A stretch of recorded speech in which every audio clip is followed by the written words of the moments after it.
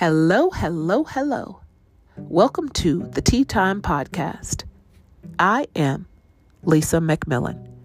T is an acronym for turning everything around. Turning everything around is a movement where we are moving from just surviving to actually thriving.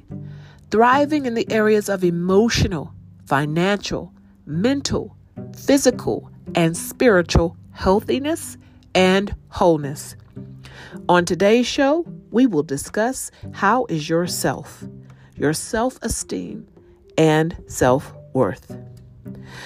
So like all the other shows, I will be talking about some of my experiences that has taken me to my intensive therapeutic journey into the movement of turning everything around.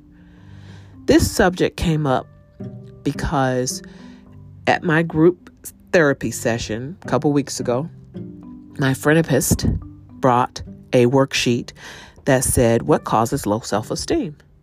And she asked our group, everybody raise your hand who has low self-esteem.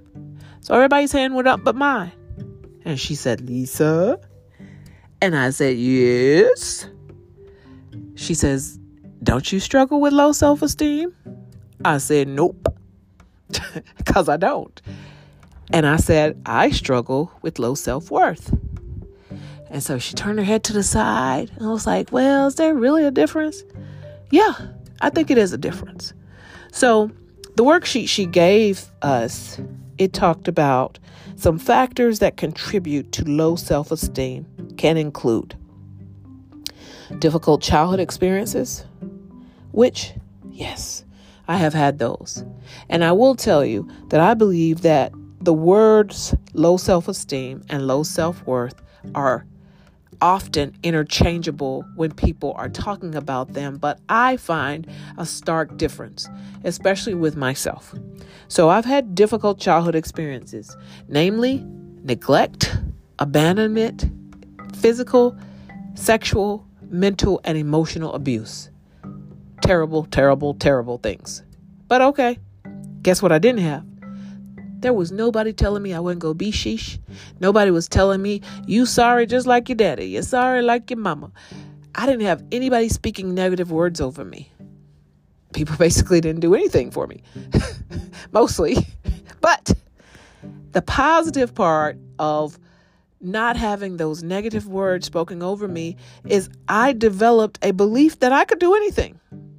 I could do anything. And then it also had a lot to do with me reading all the time, listening to music.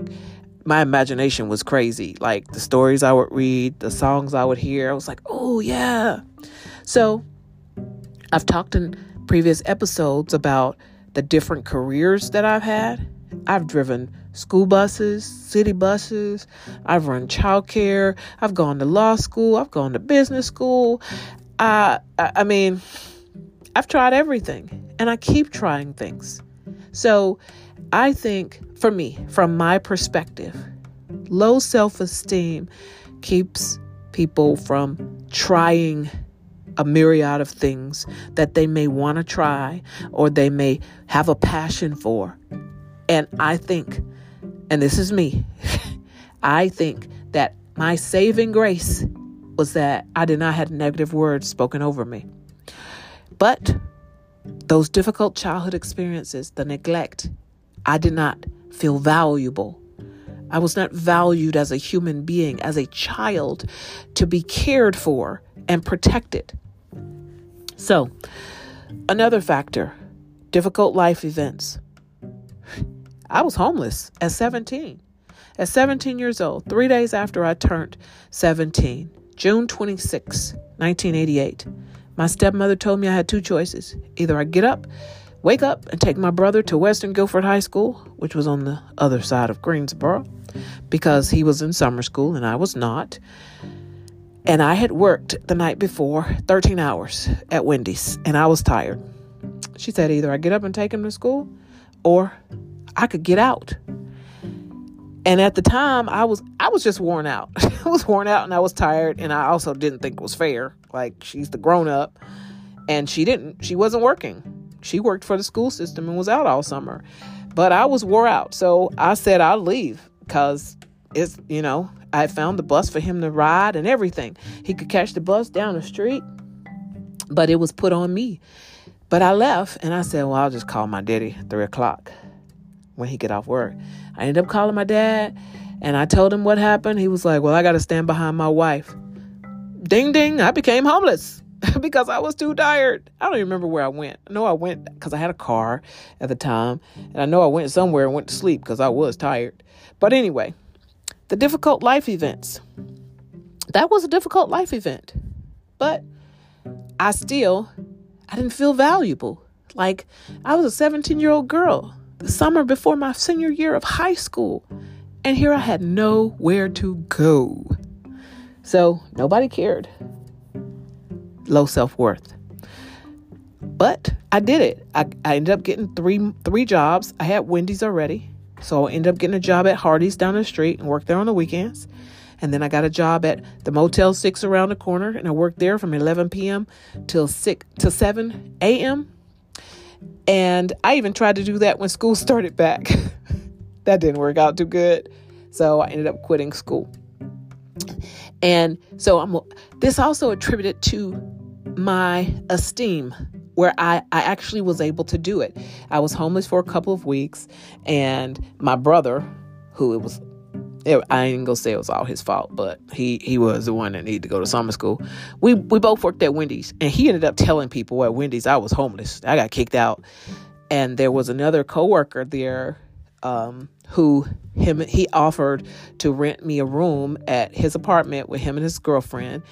And I ended up moving there after 2 weeks. I was living in my car for a couple of weeks, and I moved in with Keith and Laura, and we split the bills a third, and bam. So I tried it. I did it. So I didn't have an esteem problem. Now, as I said, when school came around, I tried to go to school, but you can't be too successful in high school working 3 jobs and needing to eat. So I dropped out. And what did I do? And I'm going to tell you, the grace of God, can I tell you the grace of God, that I went on to GTCC and took the GED test. The esteem, I didn't have an esteem problem. I felt like I could do it, so let me just go do it. All right. And I did. I went and took the test and I passed the test. So I got my GED. And when I say it was the grace of God, I could have just simply been okay with being a high school dropout because I had a good reason to drop out. And then working these 3 jobs, 2 fast food, 1 in a hotel, whatever, that could have been okay. Because I can see my 70-year-old brain saying, hey, I'm feeding myself. But the esteem, I felt like, okay, I want to do this. I want to do that. And I kept on doing it. Okay. But the opposite of that for me is the self-worth, because even when I was successful at something, I didn't feel like I really deserved it. I didn't feel valuable enough to reap benefits from even from my own labor. And one other example, because while we were in this group therapy, I looked it up, and I'm telling you, this has been me. A low self-worth for me has kept me from advocating for myself. So when something goes wrong or somebody does me wrong, I have often just dealt with it and just kept it moving. Just like when my stepmother kicked me out. I mean, I was like, oh, okay. Even when my daddy's like, you got to stand beside his wife. Oh, okay. I didn't fight. I mean, I don't know what I could have done, but that was a running theme. And I have experienced some things at times that I knew wasn't right, but I haven't wanted to advocate for me because I didn't think I mattered. And again, I'm saying it goes back. So this is why that intense therapy, why we have to turn things around. We have to turn things around. So some of the scriptures, because y'all know I finally found a word. Thank you, Joe, at New Zion. I'm telling you, he showed me the way, and I appreciate it. So to fight that demon of low self-esteem and low self-worth. Number one, I heard a song by Mr. Brown, James Brown. What's his name? Jay Brown? Oh my gosh, what is his name? Group Therapy. I just know his name is Brown. And Group Therapy, called Worth. The song says, "You thought I was worth saving." I would sing, but I ain't doing that, y'all. It says, you, and talking about God, you thought I was worth saving. And so when I heard that song 3-4 years ago, I just started jumping up and down. Oh my gosh, God thought I was worth saving. So I'm in this intense journey, right? I'm in this intense journey of this therapy. It's therapy. And remember, therapy includes all the avenues. Prayer is a weapon. Use the weapon of prayer. Therapy is a strategy. So the psychotherapy, talk therapy, whatever you want to call it, with a therapist, all right? Music got me through. So, I can't even tell you. Gladys Knight, Where Peaceful Waters Flow. Oh my gosh. The imagery of that. So use the tools to turn things around. So I am recovering. I am on a journey. I am moving. See how we do that? That turn everything around. I am moving to thriving because number one, as my second son, my third child told me the difference between me and these other people we had seen one time, this other mother who's a single mother. He says, "Mom, you can label your feelings. You are able to label your feelings before you go nuts," basically. I can only label my feelings because of intense therapy, reading the scriptures, praying regularly all day long, going to therapy. Okay. That's the only way I'm turning this stuff around. Having healthy lifestyle choices, staying away from drama and trauma. If someone is full of drama, back up, turn around, go the other direction. But I want to talk about my scriptures, okay? And yes, get yourself a scripture or 2 or 3 or 5 or 10 because you have to turn this around. This is on you. Nobody's going to treat you better than you treat yourself. And if you are feeding yourself negative self-talk, you got to start from the inside. So the first one is Luke 1:45. Blessed is she who has believed that the Lord will fulfill his promises to her. See, that's just so powerful. That's just powerful because first of all, you're already blessed if you believe. If you believe, you're already blessed. You could be right in the middle of a dramatic and traumatic experience right this second. But if you believe, you're already blessed. Because you know, let's go back to a song. Trouble don't last always. But nope, I ain't telling you to stay in the mix of drama and trauma. But that's that's one of my favorites.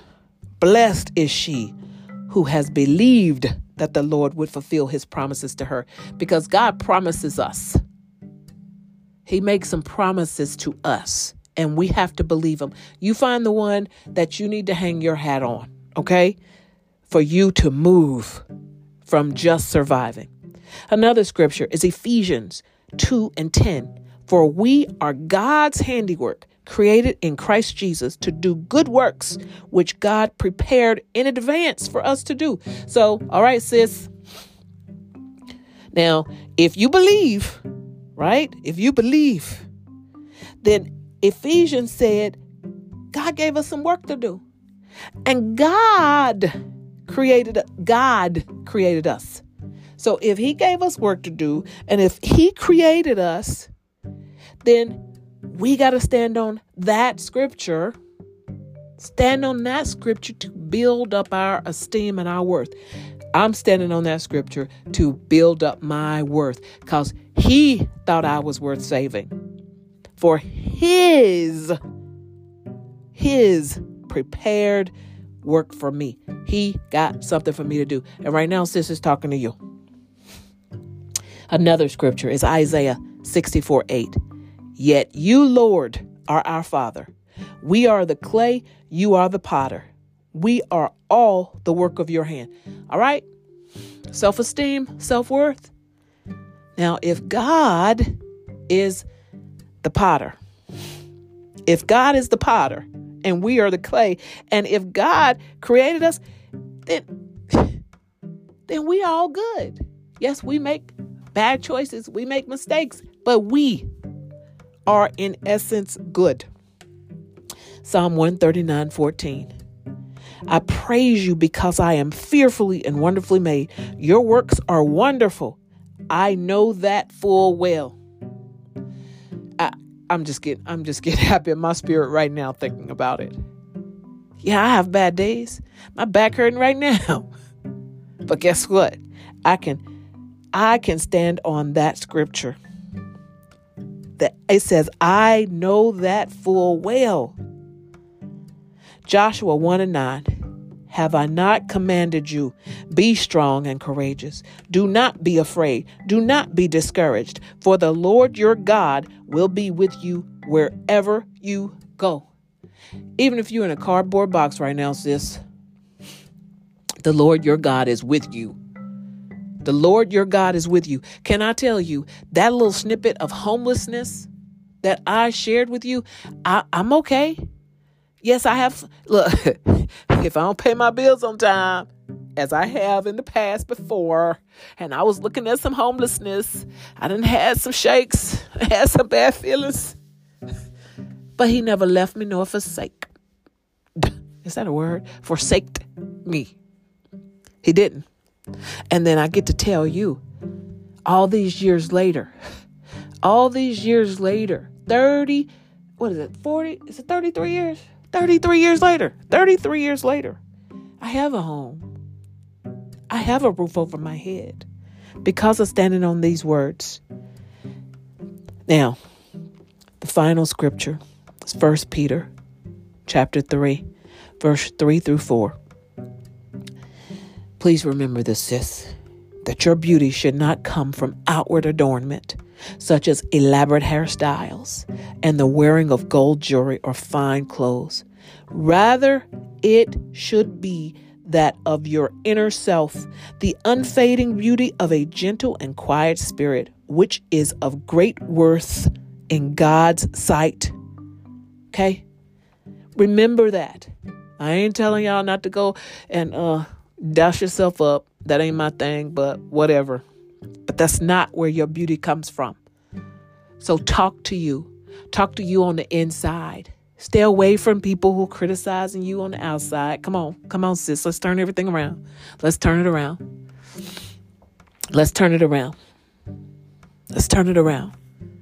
So finally, y'all know how I'm new to loving poetry. And I'm not new to loving on my children. So I'm going to share another one of my son's beautiful poems. Jaredon, I'm telling you, he's a wordsmith, boy. He's awesome. This poem is How to Love Yourself. How to love yourself. Mama used to say, for loving anybody else, all you need to learn is how to love just yourself. Your eyes in the mirror, first should anybody see. Look into them clear and speak them lovely, just as they should be. Your body stout or lank or long, perfection at a glance. Your heart is pure, though faulted, strong. Start giving it a chance. Mama used to tell me how mistaken I could be.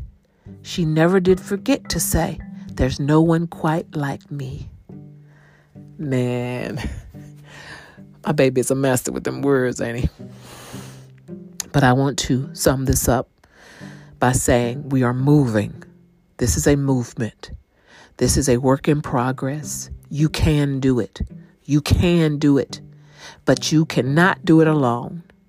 You first have to hold on to God's unchanging hands, and you have to let Him heal you and use the power of prayer as a weapon and therapy as a strategy, as Dr. Anita Phillips says, and fill yourself with positivity. Okay? Let's do this. Now, finally, the T-Spot will be opening on Saturday, February the 12th. The grand opening will be from 12 noon until 6 p.m. The only way you get an invite, the only way you get to come to the T-Spot is to connect with Turning Everything Around at turningeverythingaround.org. We are looking so forward to you coming and hanging out with us, doing Bible study, playing games, chit-chatting, having our workshops and everything. Join us in this movement because you are worth it. I love you. God loves you.